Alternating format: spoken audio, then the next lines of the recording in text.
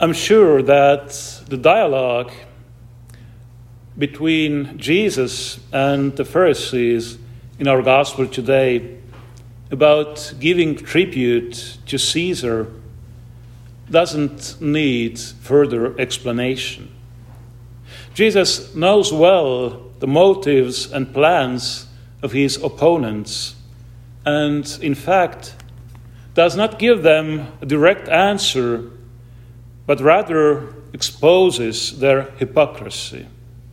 So the first lesson that today's gospel teaches us is that God always knows our true motives, no matter what we do or say. That's why we ourselves, too, must be clear about the motives of our actions and words, remembering that we must always choose the right and just means to achieve our goals and use these means in the right and just way. Unfortunately, we have to admit that although this is something that most parents probably try to teach their children, the society as a whole does not act in accordance with this principle at all. Instead, we often see completely irrational behavior around us, of which today, perhaps the most significant, is the ever-increasing confrontation with each other, which in the end does not help anyone, nor serve our common interests or goods. However, let's still take a closer look at what Jesus answered to the Pharisees' question about giving tribute to Caesar. Jesus' sentence, "Render therefore unto Caesar the things which are Caesar's, and unto God the things that are God's," can be interpreted in different, even contradictory ways. Some read from it a requirement of unconditional submission, not only to God, but also to all earthly authorities, while others rather proceed from the principle formulated by St. Peter together with the other apostles: we ought to obey God rather than men. That is, secular authorities must be obeyed only as long as they do not contradict the will and word of God. Moreover, since everything ultimately comes from God and is in his hands, we do not owe anything to Caesar or any worldly power, nor do we have to obey them if they contradict, as I said, God's will and word. Those who say that the word of God should be listened to more than the word of men are undoubtedly right. But the same word of God, the scriptures, show us clearly that worldly power and all authority also comes from God.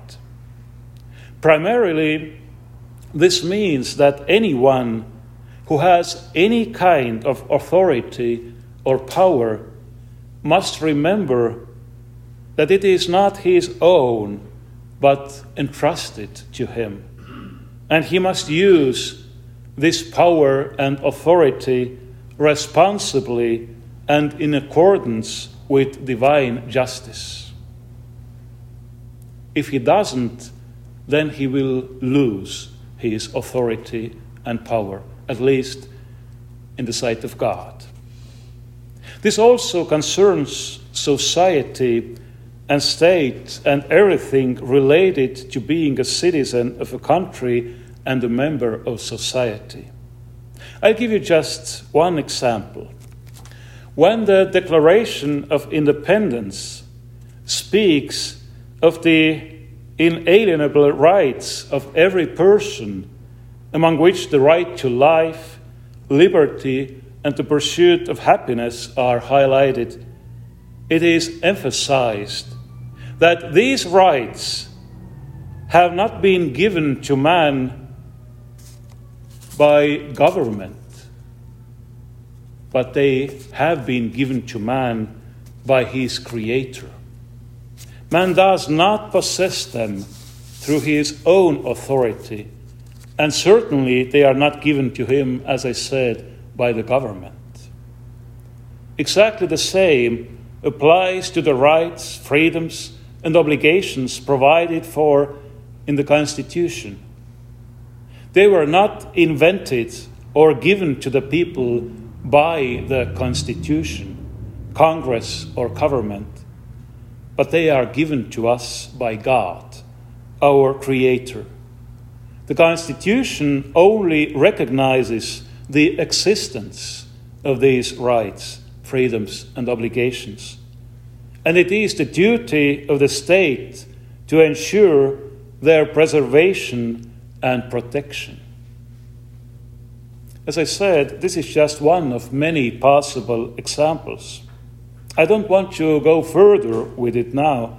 I will rather highlight the true meaning of the answer given by Jesus to the Pharisees. Just as the money minted by the emperor or Caesar bears the image and inscription of the emperor, so the image of God, our Creator, is forever minted in our souls. There is a divine law written in the heart of every human being who is willing to listen to the voice of his conscience and to seek and strive for truth and justice. Truth and justice.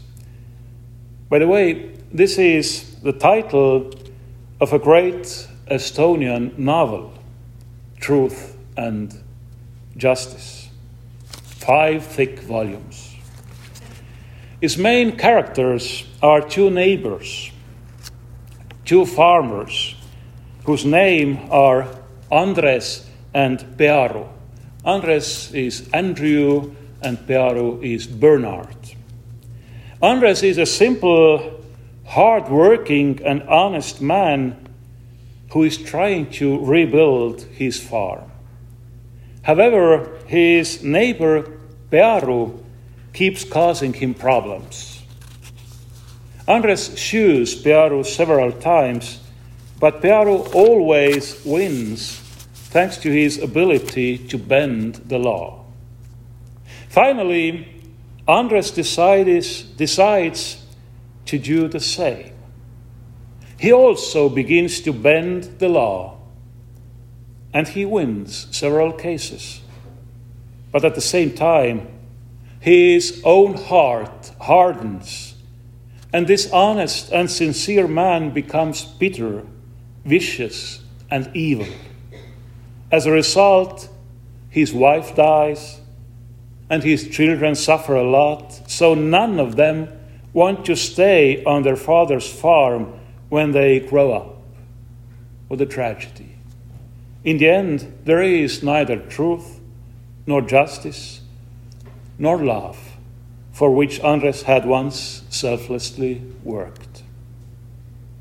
This is what happens whenever someone forgets that he is not the one who has all the authority in heaven and on earth, and begins to think that he has the right to use all means to achieve his supposed and perhaps even truly good end, justifying himself with a proverb that Joseph Stalin loved to repeat when committing his crimes. when you chop wood, splinters fly. The way of sinners is made plain with stones, but at the end of it is the pit of hell, says the Holy Scripture. Today this saying is mostly known in a slightly different wording, namely that the road to hell is paved with good intentions.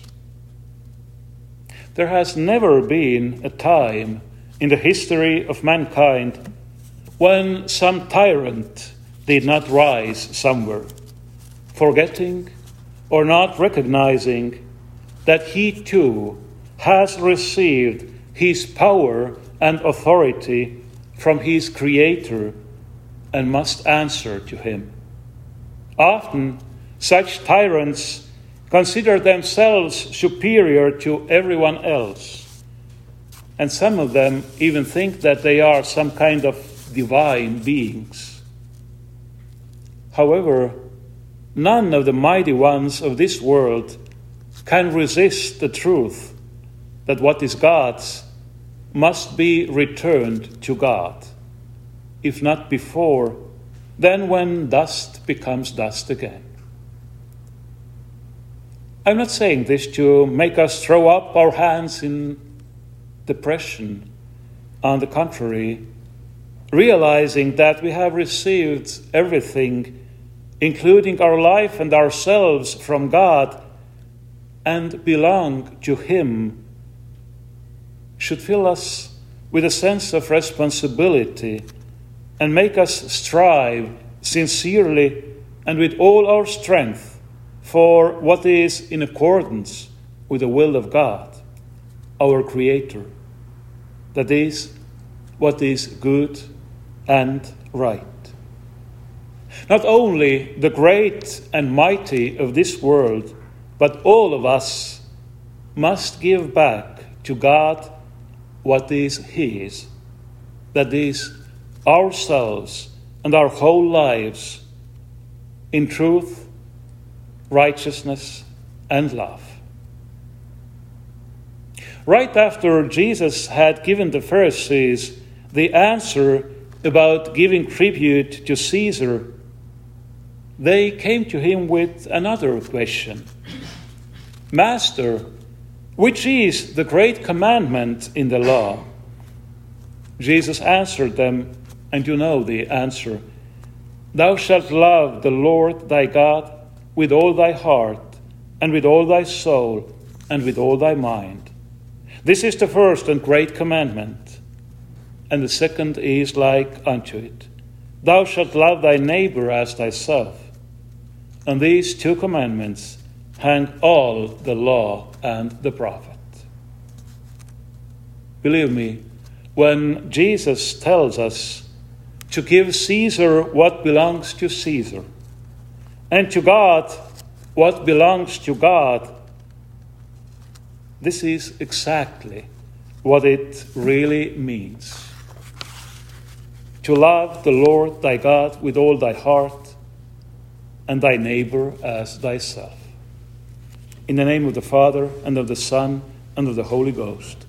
Amen.